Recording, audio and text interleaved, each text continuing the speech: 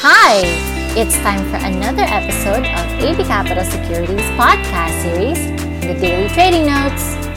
Good morning, everyone. I'm Nadine, and I'm here to give you today's trading notes.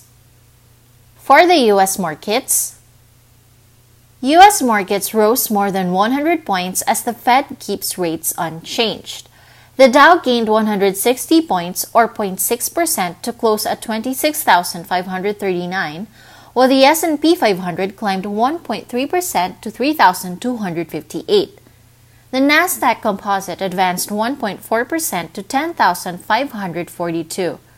The Fed's policymaking committee said U.S. economic activity and employment have picked up somewhat in recent months but remain well below their levels at the beginning of the year.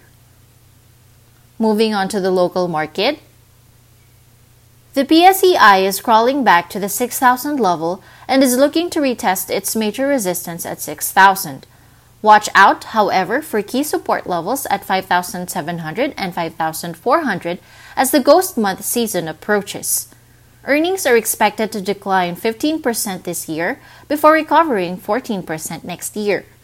We believe the second quarter results will likely dictate the direction of the market this week. Meanwhile, there were significant rallies yesterday from grocery chains as it remains the clear winner during the pandemic, a safe haven among sectors.